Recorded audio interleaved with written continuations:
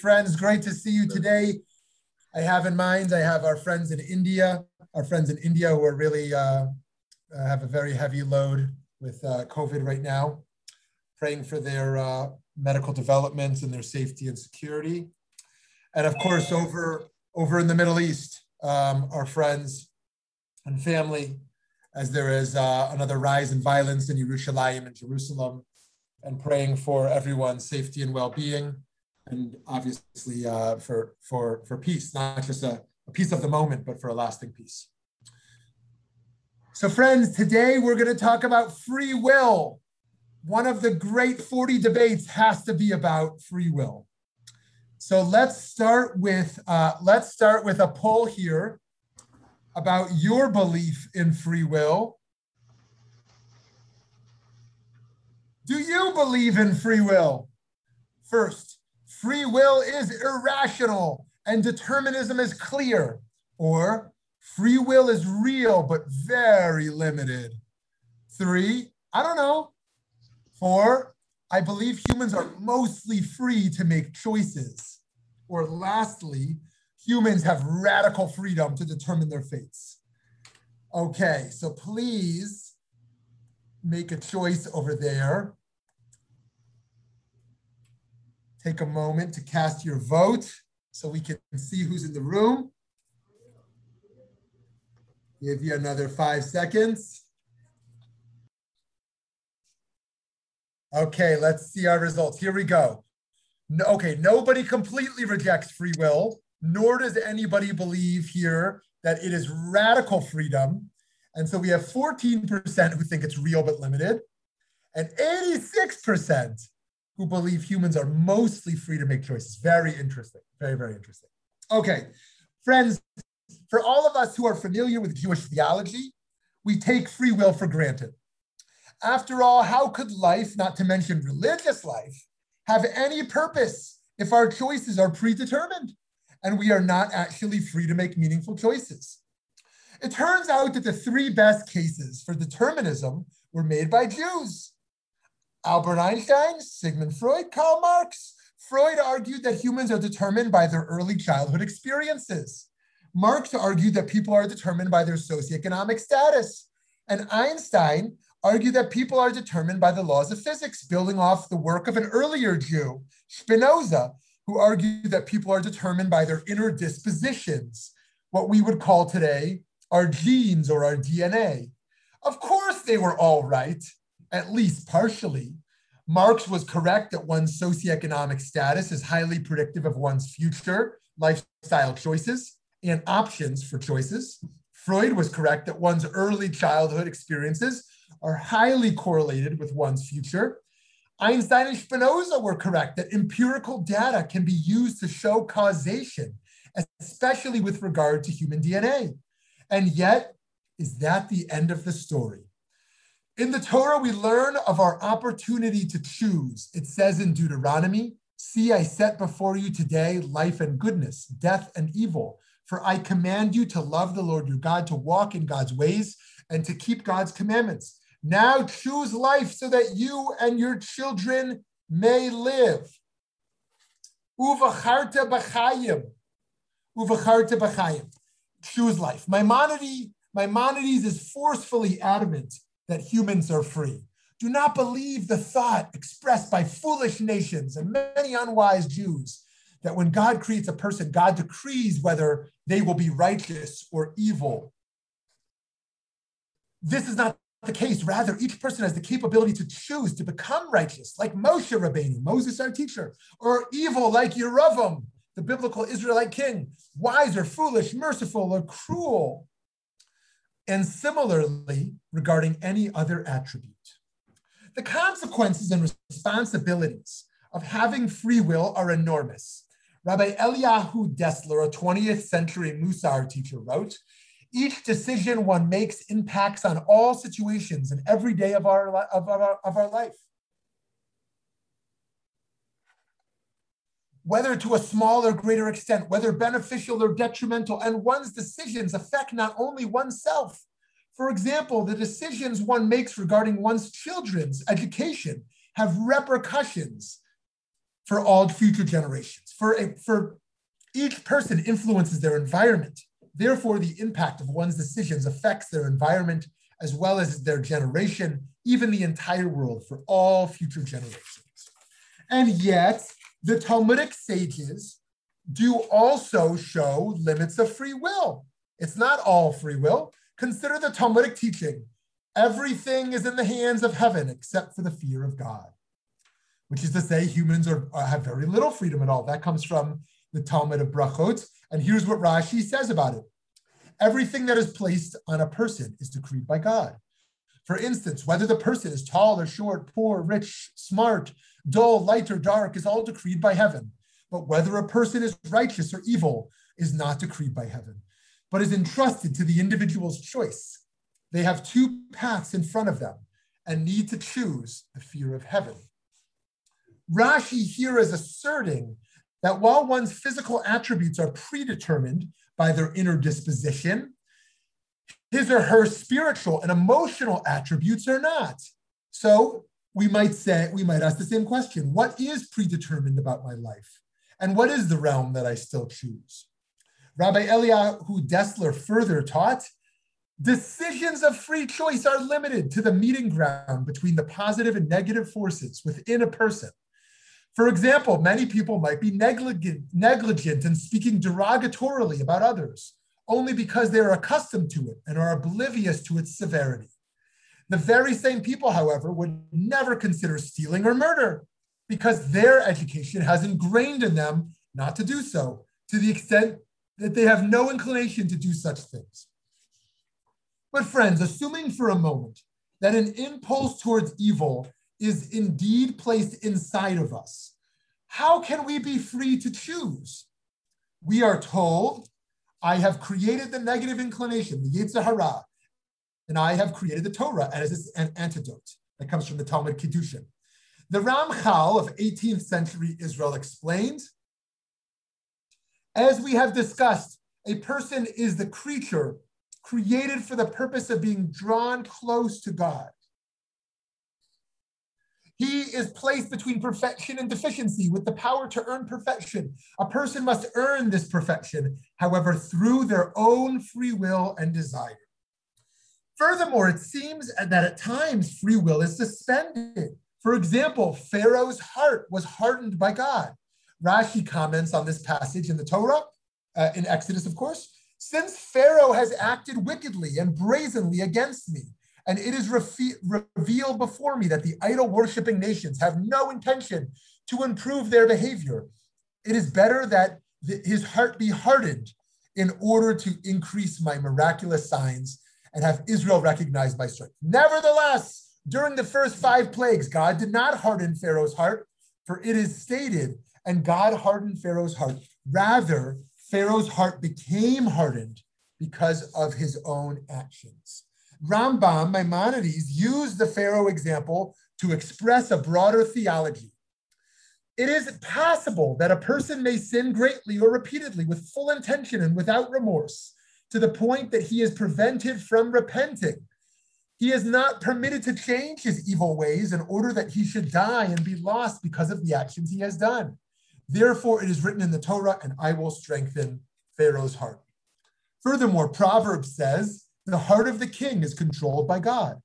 Rabbi Meir Leibush ben Yechiel, known as the Malbim, of 19th century Russia, taught on this verse, even though an individual has the ability to exercise free will, this is not true of a king, for his decisions affect the welfare of the country. If the king would make a decision with negative consequences, the impact could be destructive to many people. Therefore, his heart is in God's hand. And regarding national matters, his free will is annulled. So here we already see a few limitations on free will. The free will where God restrains it, the free will for certain types of people, the free will of what gender we are born or what race we are born into, so our socioeconomic status we're born into. We see many limitations even through this Jewish commitment to free will. The Ramchal writes, we have proven from the scriptures and from our sages' teachings that ultimately mankind will lose its free choice and evil will no longer exist. As it says in the Talmud, the verse says that transgression will disappear from the land. If so, the ultimate goal does not refer to man using free will and receiving reward and punishment for his actions, but rather to the world's general perfection. But until that future time, God combined the two issues.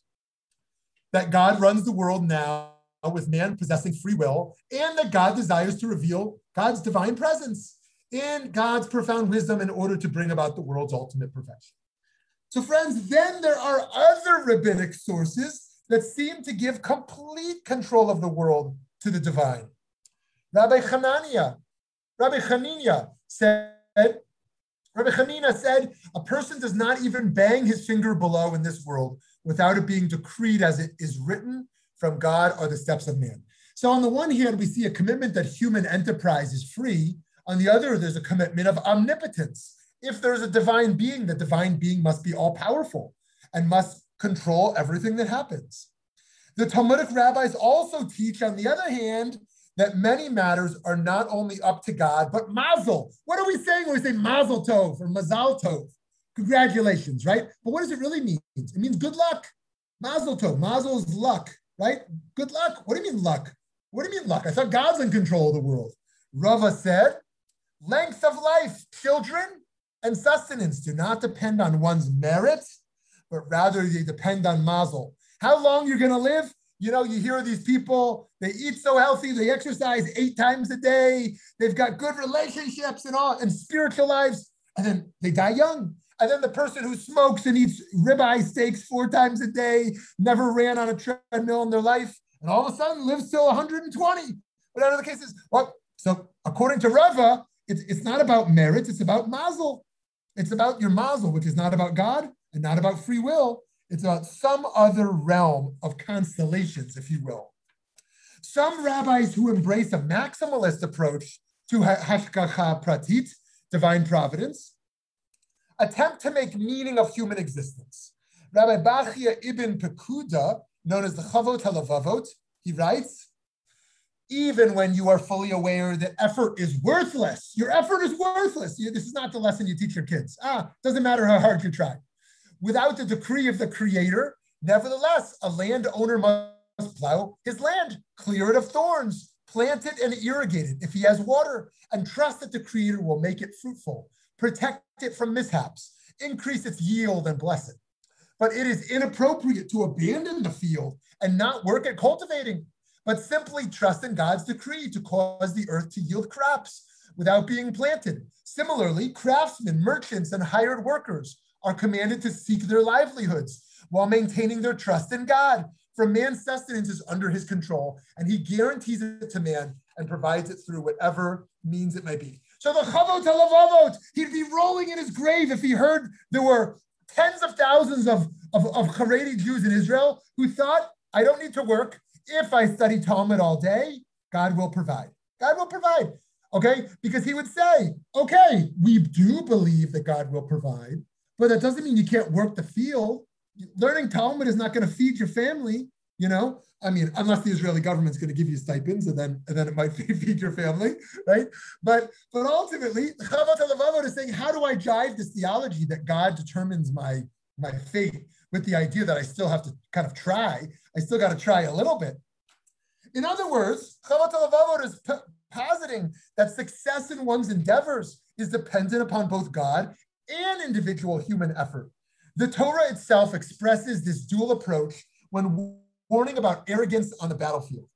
It says in Deuteronomy chapter 8, if you will say in your heart, my strength and the power of my hand gave me this success, you must remember the Lord your God, for it is God who gives you the power to be successful.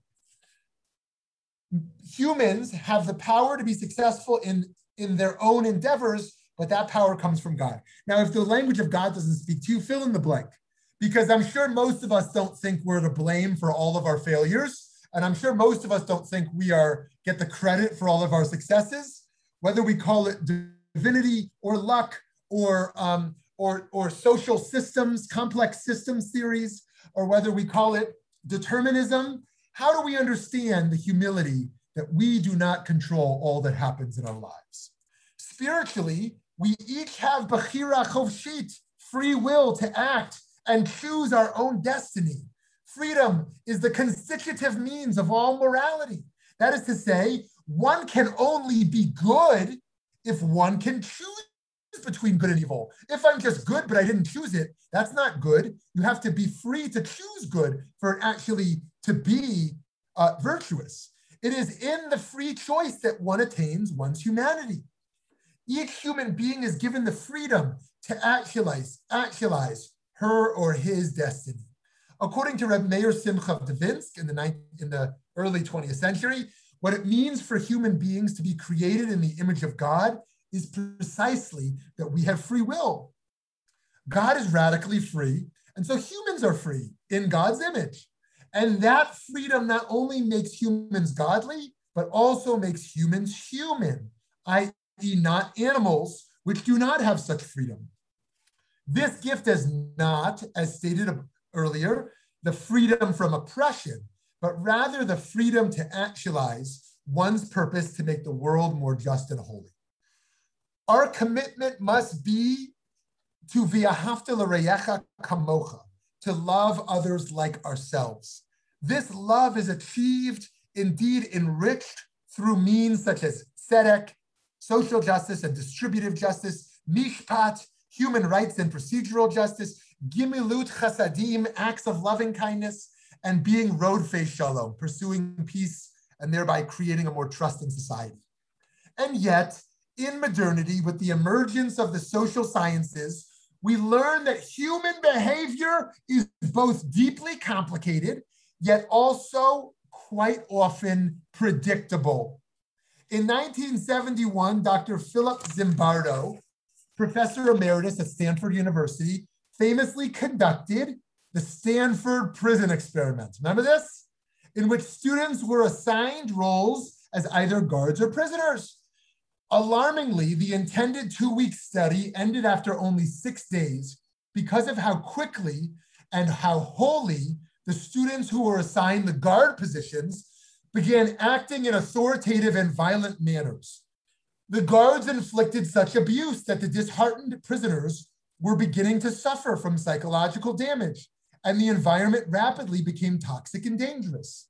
In his experiments and books, Dr. Zimbardo reminds us of the horrifying fact that given the right situation, most good people can act in terrifying and evil ways. It says here, any deed that any human being has ever committed, however horrible, is possible for any of us under the right or wrong situational circumstances.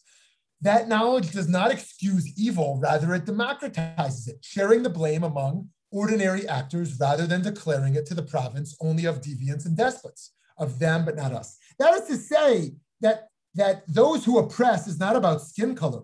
If white folks are in power, they will oppress people of color. If people of color are in power, they'll oppress white folks. If men are in power, they'll oppress women. If women are in power, they'll oppress men, right? That whatever the situation is, when people are put in the situation of power, that systemically, and not every person, but systemically, that power has the deep potential to corrupt. It is not about race. It is not about wealth. It's not about gender. It is about who's in power, according to his study.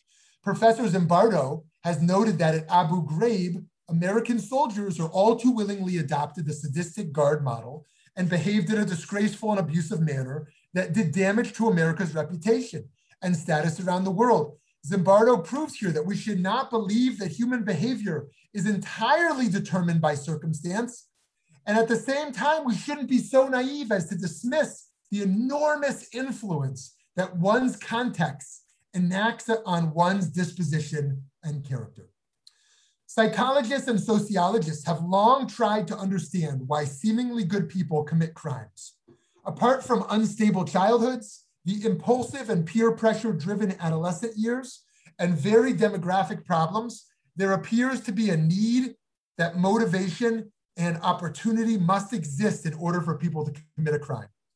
Upon hearing disturbing tales of good people turning to evil, we might yield to despair about our human capabilities. But this, friends, I believe would be a mistake. We who live in a post-industrial society have more power than ever before. We constantly fall in order to climb forward. Yurida l'tzorach aliyah. And as the falls are becoming more intense due to our immense technological capacity, so are the means to rise. In this cycle, we must remember that we possess the most powerful ability. It says here in the Midrash Tanhuma, stone is hard, but iron cuts it. Iron is stiff, but fire melts it. Fire is powerful, but water extinguishes it. Water is heavy, but clouds carry it. Clouds are strong, but wind disperses them. Wind is strong, but the body resists it. The body is strong, but fear destroys it. Fear is strong, but wine averts it. Wine is strong, but sleep conquers it. Death is more powerful than any of these. But tzedakah redeems death. Who wins out over all these natural forces? Philanthropy. The power to enact justice, the power to give of our resources, our time, our energy, is the only thing that can overcome death. Because what we give has an eternal nature to it that transcends death. The most powerful weapon we possess is tzedakah, acts of righteousness. It is the way we defy the natural world, breaking from self-interest, and even death, placing our souls in the realm of the eternal. The potential for spiritual and ethical actualization are all around us. We are reminded of the well-known and profound teaching of Reb Menachem Mendel of Kotsk. It is said that he was once asked by his student, where does God live? They were bewildered. How can the rabbi ask, where does God live? Where does God not live? No, said the rabbi. God lives where we let God in. The age-old psychological debate about nature versus nurture has been resolved. It's resolved. News break. We resolved the crisis with the concession that clearly human development is determined by both genetic factors and environmental influences. That is, considerations from outside ourselves, not to mention our own internal free will choices. And so researchers have increasingly focused on the potential influence of free will. This novel research is emerging from an exciting contemporary field of neuroscience called neuroplasticity, which observes how the mind's power alters the very structure and function of the brain in response to experience. Sharon Begley, the editor of the Wall Street Journal Science section, writes, like sand on a beach, the brain bears the footprints of the decisions we have made, the skills we have learned, the actions we have taken. We are remolding and reshaping our brain. Our brain is plastic in this regard, neuroplasticity. Today, neuroscientists can observe how repeated traumas etch neural pathways to turn grief into depression, how meditating monks can change the level of prefrontal activity by generating feelings of compassion, and how pianists can increase the shape of their motor cortex through sheer imagination. Until relatively recently in human development, analysis of free will could not rely much, if at all, on empirical analysis. In Western civilization, for example, the pagan philosopher Aristotle, through the Reformation era debate between the Protestant Martin Luther, Aristotle being pro-free will, Martin Luther being opposed, and the Catholic theologians, Erasmus, who was in favor. The debates utilized rhetoric and the then current theological thinking as a way of understanding human development and free will. The nature versus nurture debate had profound implications for political philosophy and structure as well. Politically, monarchies and their noble supporters have supported the position that nature rather than nurture determines the type of person one is and can be. And so the noble class argued then by hereditary and innate qualities, they provided a natural leadership and refinement to society. Of course, I should be king. I'm born to be the king. I'm the only one born to do this. Whereas the inherently ignorant and cruel peasants offered no discernible value to society, and that this was the inevitable order of the world. Not surprisingly, the nobility rarely elevated commoners to noble status. Pam, in the interest of time, I'm going to skip this next page. So friends, much evidence from scientific research suggests that human development, personality traits, and behavior come more from nurture than nature. Many philosophers take similar possessions and ground their analysis in both physical science and philosophy. Consider the words of the philosopher and professor Thomas Nagel, who explains that we are not, in the materialist sense, simply brains on wheels that have evolved. So if mind is a product of biological revolution, if organisms with mental life are not miraculous anomalies, but an integral part of nature, then biology cannot be a purely physical science. The possibility opens up of a pervasive conception of the natural order very different from materialism, one that makes the mind central rather than a side effect of physical law.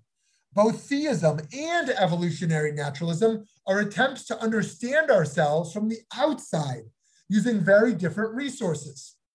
Theism offers a vicarious understanding by assigning to it a transcendent mind where purposes and understanding of the world we cannot ourselves fully share, but which makes it possible to believe that the world is intelligible, even if not to us. The form of this transcendent understanding is conceived by extrapolation from the natural psychological self-understanding that we have intentions. Harvard psychologist, Professor Steven Pinker, recently told me, you can watch the VBM interview, that he believes in free will, but not as some miracle or soul-based phenomenon, but rather based on the notion that the human brain is so complex that human behavior will never be entirely predictable. This minimalist scientific approach may be more appealing for those leaning towards determinism. And so much of the Jewish tradition is adamant that humans are free to make choices and insists that this fact doesn't deny each person's unique nature. It also acknowledges that every individual has a unique internal psychology and spiritual influence. Pam, let's skip this next slide as well in the interest of time. We are so deeply influenced morally and spiritually in our youth before we are fully capable of making ethical decisions. And so who is right? Who is right? Those who feel God is in control, those who argue that nature is in control, or those who argue that humans are in control. It is too easy and simplistic to just respond, all of the above. In the end, we can humbly embrace that this is yet another major intellectual conflict that we cannot resolve. Maimonides writes, know that the answer to this question is longer than the earth and wider than the seas. A human being is not able to understand this issue completely, just as we are unable to perceive the true nature of God. And so let us learn and discern and focus on our personality traits, community concerns, and global issues where we must strive harder based on freedom, and on those where we must humbly relinquish control based on trust that we are not completely free. Okay, friends. Okay, friends. Are we free? We have seen a lot of conflicting ideas here from social sciences, from theology, and I would love to hear your thoughts and questions.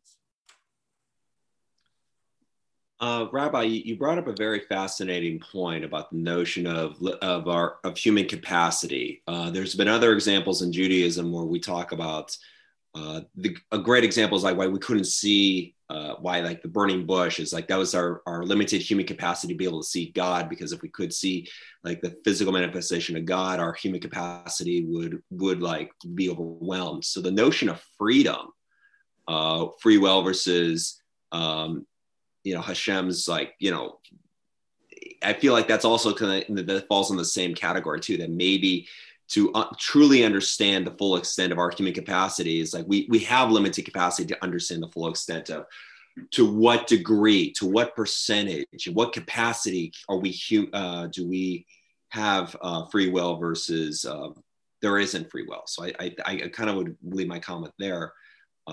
I can leave questions for after people have other comments. Right. Perfect. Thanks, Eric. Amazing. Let's hear from Cheryl has unmuted. Nature versus nurture is really, that really speaks to me. One of my closest friends has adopted children. And if you talk about that, and the fact that they've grown up to be amazing human beings, they might have come from different kind of circumstances. So that's nature. I'm also reading a book about Eleanor Roosevelt, and she grew up, she was kind of, you would say, quote, royalty, born into royalty, into the Royal Roosevelt family. She was a distant cousin of ultimately Franklin Roosevelt, her husband, but she had the worst unnurturing childhood. But I think that you can learn from both sides. You can really learn from a lot of people grow up and they say, I want to be just like my mom. But then on the other side, somebody will grow up and say, I just want to be exactly opposite of my mom. So there's certain circumstances, of course, that are going to come into play where you don't really have a choice in some of these things. And I guess that might be where God enters in, some sort of predetermination and things like that. But the nature versus nurture is very important to me.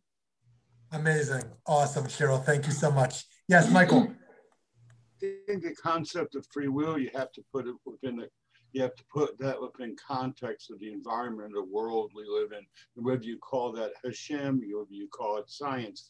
We don't have the free will to select if we're like someone on the Amazon River who's never seen, who's deciding, what they're going to eat. They're not going to have the free will to drive.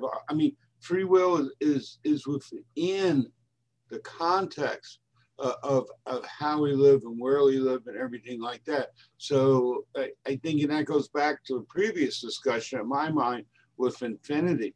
We don't have a say in our Earth and its rotation and things, but we need to understand within the universe that we have free will in, and we have to set up a moral and an ethical and a whole way which we're going to react to this and to this environment. Amazing. So picking up on that, this is what Dessler, who we quoted a few times, calls Bechira point.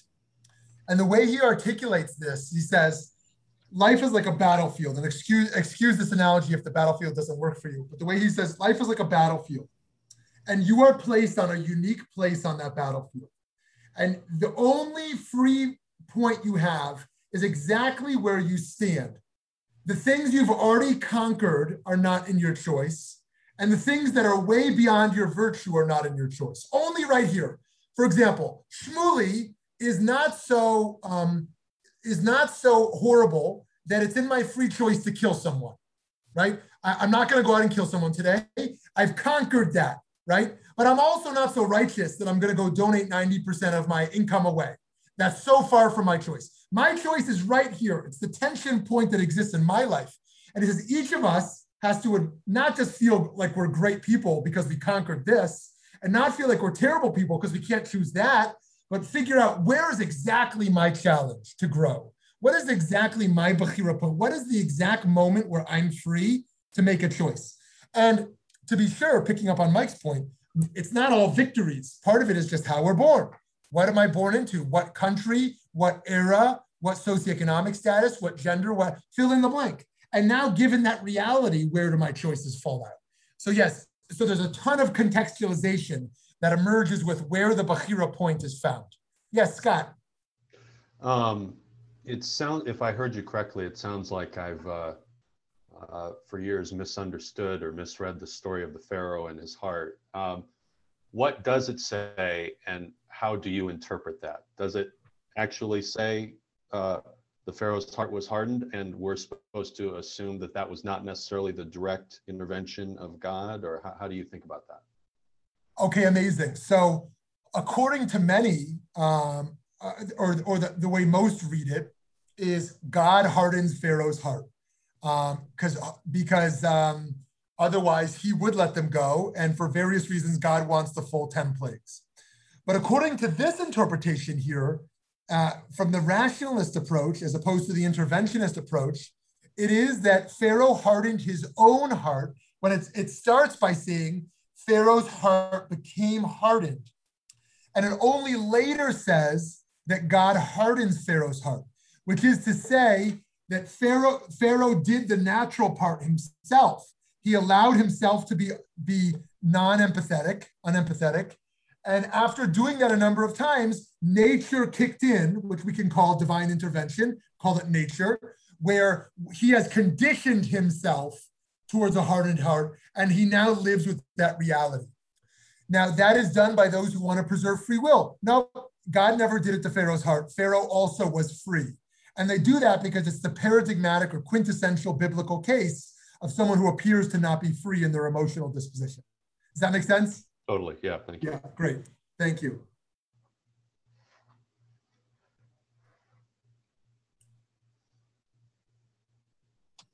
Yes, I Mike. think you could put one little twist on this too. You could say perhaps this was a lesson that we learned, that one of Pharaoh's mistakes was thinking that he was God. Oh, for sure, for sure. I mean, you know, I mean, the main failing of a hardcore atheist is to not believe the job of God is taken. And once you think it's not taken, then why not be me? You know, it's one thing to say, I don't know what it is, it's not me. It's another thing to say that, you know, there's a throne and I'll place myself upon it. And in the Egyptian, in the ancient Egyptian civilizations, there's no doubt, just like in other monarchies, there's no doubt that Pharaoh was a part of divinity. Pharaoh was a godly being. This is such a drastic change from the Hebrew Bible that emerges that says, you are created in the image of God, but you are not God. You are not like the humility to know that whatever is out there, it's not us. We're not in control of the world. And in making him God, it also put a huge gap, as we said, on the importance of others, the importance of the values of other, rather than decentralizing or suggesting dignity for all people. And so, yeah, you're exactly right, Michael.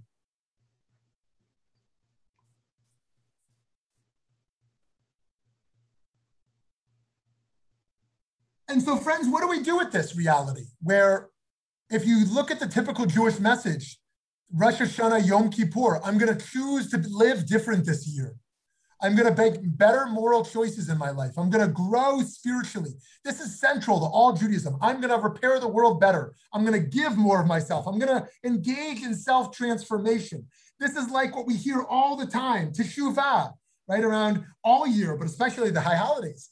And then the scientific field today, which more and more, or economists who in behavioral economics in particular, who show how predictable human behavior is, who show just how predictable laws of physics are, who show that human beings, given a set of circumstances, are almost entirely predictable. What do we do with these conflicting realities in your view?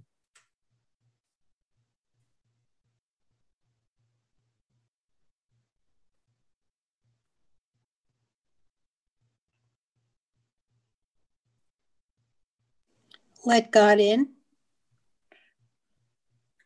I mean, that's what you... Sarah, what do you mean by that? Well, one of the slides that you showed towards the end said about free will. Yeah, we have free will. Our free will extends to when we let God in. Yeah. So then it becomes almost like a partnership. Right. So there's this partnership. If any of you have been in AA before, you know a lot of this about taking responsibility for oneself, but also learning what's not in our responsibility and in our control. And what do we let in? How do we manage uncertainty in our life? But particular, the uncertainty where we know we're not in control, right? If I go, and I look at what's happening in the NASDAQ or the Dow today, right? Unless I'm like, Warren Buffett or whoever, like I have no influence on what's happening. I can just kind of passively watch it. If I'm looking at the Israeli-Palestinian conflict today, I can just watch the news. Like I'm just a passive spectator in what's happening, right? Or my own health. There's parts that are in our control and parts that are. What do I do with the parts where I don't have control? And friends, there's two types of self-help books. Of course, there's many kinds of self-help books. But one self-help message sounds like this: accept who you are. Love yourself for who you are. The other type says, become who you want to be. Become the person you wish to be. One is all about you're already set. Here's who you are, right? And you should love the way you were created, the way you are in the world, because you are perfect. Love yourself as you are. The other message is the opposite. You should change. Believe in your power of change. Believe in the power of your dreams. Believe in the power of what you can be and how you can change the world, right? It's all about, no, it's not about what you are. It's about your potentiality rather than your actuality, right? Which of those messages speaks more to you, right? And which of the messages speaks more to you in terms of you control your world versus giving up control, whether to God, as Cheryl said, or whether to fate, or whether to chance, or whether to a caregiver, right? So, so thank you for that, Cheryl. I think that is the next crucial question of what do we welcome in once we embrace a reality that we're not in control. Scott, did you unmute again? No, I was just going to say, it seems like there's just been like this battering ram of science on this question. It makes it harder and harder to answer your poll at the beginning and say, I control everything, always and everywhere. But it's, I find it just personally very hard to it's like there's an intellectual answer and then there's kind of an emotional, psychological answer. I can sort of sit there and say, yeah, intellectually, I understand that I'm not in control, but it's hard for me to live that way and absorb the implications of that. So I don't know. I've got head and heart are in two different places on this one. Yes, right. And if you think about the implications, it's not just interesting. There's major implications. How do we think about mitigating factors in criminal justice, right? If someone gets a much lesser crime, if we can show they weren't exactly free. Oh, this was in a state of trauma. This was a passion crime. This was done in a state of rage. Or actually, this person is an abuser because they were abused, right? Now that I showed that at age 13, this child was abused, now we can see why they're doing what they're doing at 21, and they should get a lesser sentence because it's not exactly their responsibility, and they shouldn't be punished for something beyond their responsibility. Or what about someone crossing the border? Someone might say, oh, that guy crossed the border because he wants to get rich. That one crossed the border because I can show you they're fleeing a village of violence. And so that one fleeing violence should be let in. That one who was fleeing a perfectly fine life but wants to get rich, that one's not okay. And so we judge culpability. We judge culpability based upon levels of freedom. And would we completely reimagine criminal justice if we understood that humans were not free at all? Is the entire criminal justice system developed in some sense based on the idea that people are free? I don't care if you're poor. I don't care if you were traumatized as a child. I don't care what rage you were under. You just kill the person, you go into jail for the rest of your life, right? As opposed to a position, as opposed to something that views the context as everything. And so free will is not just a question about divinity, it's a question of how we structure our society and how we understand responsibility and culpability. What about a child? If as you're raising a child and you understand the context of why your child made a certain choice, that, you know, how does that contextualization change the way we relate to it?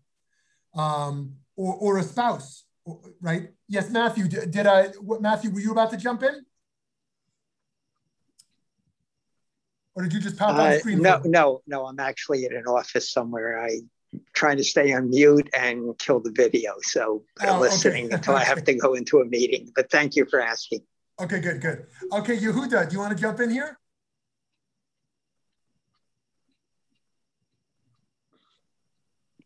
There it is, unmute. Yeah, you know, this whole discussion, we always talk about free will as an individual thing, but I think it extends and to society, to humanity as a species. And like the climate crisis, do we have free will? Are we going to be able to turn this and avert what looks like we're heading to? And so, because I can recycle at home and buy the electric car and do all of that, but is it going to really extend out if the rest of society doesn't move? So I'm curious, does the human species have free will? Yeah, amazing. Yeah, that's a great question. And you're totally right that we were exploring the question primarily through the lens of the individual. And then Zimbardo in the prison experiment starts to show group dynamics, how actually what determines behavior is groups. And then there's a new field that develops out of Cambridge called complex systems theory by Bar-Yam, where he shows that actually systems operate fundamentally different than groups and fundamentally different than individuals, right? And that when the more simple controls the more complex, a system can't develop, right? But when the more complex is given freedom to operate, the system develops. Here's an obvious example for that. If a monarch or a tyrant controls the society can't develop in its full complexity. But if there's a democracy where the fullness of the population is engaged in the society, at least in some regards, then the system can flourish. So too, in the human body, if a finger controlled the body couldn't survive. But if the brain, the most complex part, controls the body, then it can thrive. So you're right. Is the entirety of humanity free? And indeed, we see in the Torah not only individual responsibility, freedom and punishment, but collective. Think about the flood story. Think about Sodom and Gomorrah. The idea that we have a collective freedom, a collective responsibility. So it's a great point, Yehuda. Steve, you want to jump in here, Steve? You're on mute still, Steve. Maybe you want to be. Wants to be on mute. Okay, he's good. Francine, or Eddie, or Eric. Can I jump in again? Yeah, Cheryl, please. I had to look up the source because I knew the slogan, but I couldn't remember the source. And the source notwithstanding, which is the Army, their slogan is "Be all that you can be." And so with that in mind, that goes right along with the individual and the partnership. They're not saying that you have total responsibility. I mean, maybe that's what they mean. But for our discussion, I don't think they're saying you have total responsibility for who you turn out to be if you go into this military system, as we were talking about. But I think you still need to have the partnership and luck and, and that kind of thing in a partnership with God. So. Yeah, amazing. That's a great point. As they say in the Musar tradition, you balance hishtadlut with bitachon. Hishtadlut, striving to do all you can do, be the best, all you can be, with bitachon, a little bit of trust that comes with what you can't control. And so it's so interesting to see that this is another case where Jewish theology has total opposite ends of the spectrum embraced. Those who suggest God is in control of everything, and human freedom is a complete facade, a complete illusion. And those who suggest there is Simsum, God retracted from the world and gave complete freedom to human beings, restricting omnipotence, and we can do and be all we can do and all we can be. And then we bring in the conversation of science, the conversation of science, and we see what we can do with freedom in ways that we can manipulate. We can even manipulate the human genes. We can manipulate who should be born. I'm going to bracket the pro-choice and pro-life debates, but you may have seen in the state of Arizona, there is a political debate happening right now about whether, if a child is going to be born with a genetic disposition that parents don't like, should they be allowed to abort for that reason? Republicans say no. Republicans say no, it doesn't matter what the genetic disposition of a child is, that's a potential human being, or Catholics would say human being. They shouldn't be able to choose which genes are superior to others. And liberals, by and large, say women's right to choose, right? We're going to be able to choose which genes are preferable to us and not. So it's a fascinating, it's an important debate. And we see here as well this sense of this freedom to determine what part of myself I actually have freedom to actually engage in. And it's worth experimenting in, right? It's worth analyzing your life and asking, why are you what you are? If you were to do a writing exercise after this, what are 20 things you would describe yourself to be? Or 20 things you consistently do your whole life or recently, right? And why do you do those? And do you pinpoint it as, oh, well, that's what my father did? Or do you pinpoint it because I grew up in Wichita? Or do you pinpoint it as oh, I remember 7 years ago I chose this, and here's why I chose this. But why did you choose it? What was the influence of the show? Try to pinpoint, why are you what you are, and why do you do what you do?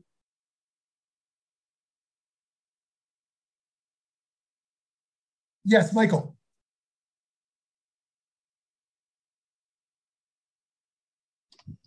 Also, I think the value we find in validate and Russian discussions like this, it comes to a question of how each of us, what we mean when we say God, right? Which is another way of saying, what do we mean by the environment, the world, the situation we're in, and how we deal with it, and how to and religion and this sort of discussion and discussing the concept of God may be as good a way as there's going to be for us to approach these fundamental questions, which really drive, how we should act and how we should interact with each other and look beyond. Yeah, very nice. Yes, this is built into the pluralism of VBM that we want to expose the full spectrum of ideas and empower people to just get more clarity on their own path of where they are. We're not trying to persuade one way or another. And you're exactly right that whether there's a God or what the nature of that God is or this or that, there's such a huge valid spectrum of ideas that can emerge there. And the relationship of freedom in relationship to each of those theological positions can be so diverse. And yet our goal here is not just to think, but to act. How will I live differently based upon my conclusion today that I am free or not free, or free in this way or not this way? How will I raise children or grandchildren differently? How will I be a lawyer differently? How will I pray or not pray differently, right? What will I do with the sense that I am free in this way and not free in that way, right? It's not just an interesting debate.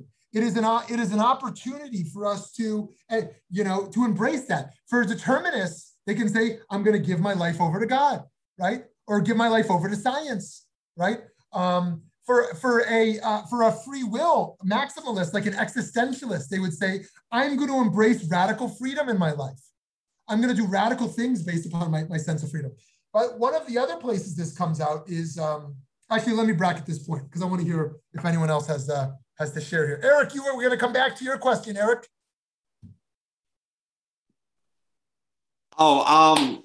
I'm going to try to simplify this one. This might be a little harder to kind of ask. You gave great sources across the board about the spectrum of the notion of freedom and the interpretations of it with freedom and control. The one thing that really I haven't heard is there been a trend of different denominations or sects within sub-denominations that have a leaning towards one aspect of and not just Ashkenazi or Sephardic. I mean, I'm not talking just Orthodox Reform. There could be like whether it's a geographical as well that could lean towards one line of thinking of the notion of freedom versus control versus somewhere in the middle. It's a great question, and it's a good day to ask the question, because today is the day that the Pew study comes out, and you may have seen some of the headlines already around major developments. Major statistics, which said all the Jewish heads of institutions, their heads are spinning. They're trying to make sense of all the data to show that more and more Jews than ever are not participating in anything Jewish whatsoever. And so today is the day to understand those trends. I haven't seen a study in particular that shows regional or denominational correlations with such ideas. And I think that obviously the idea that divine submission is much more an Orthodox idea than a liberal religious idea. The idea that we are not so free, God is in control, and we can just submit. That's a more traditionalist idea, but there's a lot more to be said about that. So I hope that maybe today's study will show us some of that data. So friends, to conclude here today, what we tried to show was that it is not as simple as saying modern Jewish scientists or modern science in general versus traditionalism, but actually within our own tradition itself, we see positions for radical free will, we see positions for radical determinism and everything in between. And so too, in the fields of science, we see those who argue certain things are determined and certain things are not. So too in the field of law and criminal justice. And this is a debate that continues to be fascinating and be discovered. We are beyond the polar extremes of nature versus nurture, but only in the camp of understanding the intersectionality of such questions and understanding how these things come together. And so friends, I give us all the bracha. I hope you'll give it back to me, that we can continue to appreciate all that we are, which we did not choose to be, the good things that we are in our life that we did not choose for ourselves, and be more gentle with ourselves on the negative things in our life that we also did not choose, that we kind of inherited, and then identify that place where we are free and grab hold of it and do all we can to actualize those moments, those potentials for freedom out in the world. What I say to my kids when they jump out of the car this morning, because they literally jump out in this drive-out line, they got to like jump out, they're like rushing us through the line. And there's even a police officer there, he's making them jump out. It's like, so much for precautions, is I say, be the best Amiela you can be the best Lev you can be. Right? All we can do is be the best ourselves that we can be, based upon what we've inherited, who we are, and where we are positioned to find our freedom and actualize that. Have a wonderful day. God bless, and can't wait to see you all soon. Thank you so much for joining.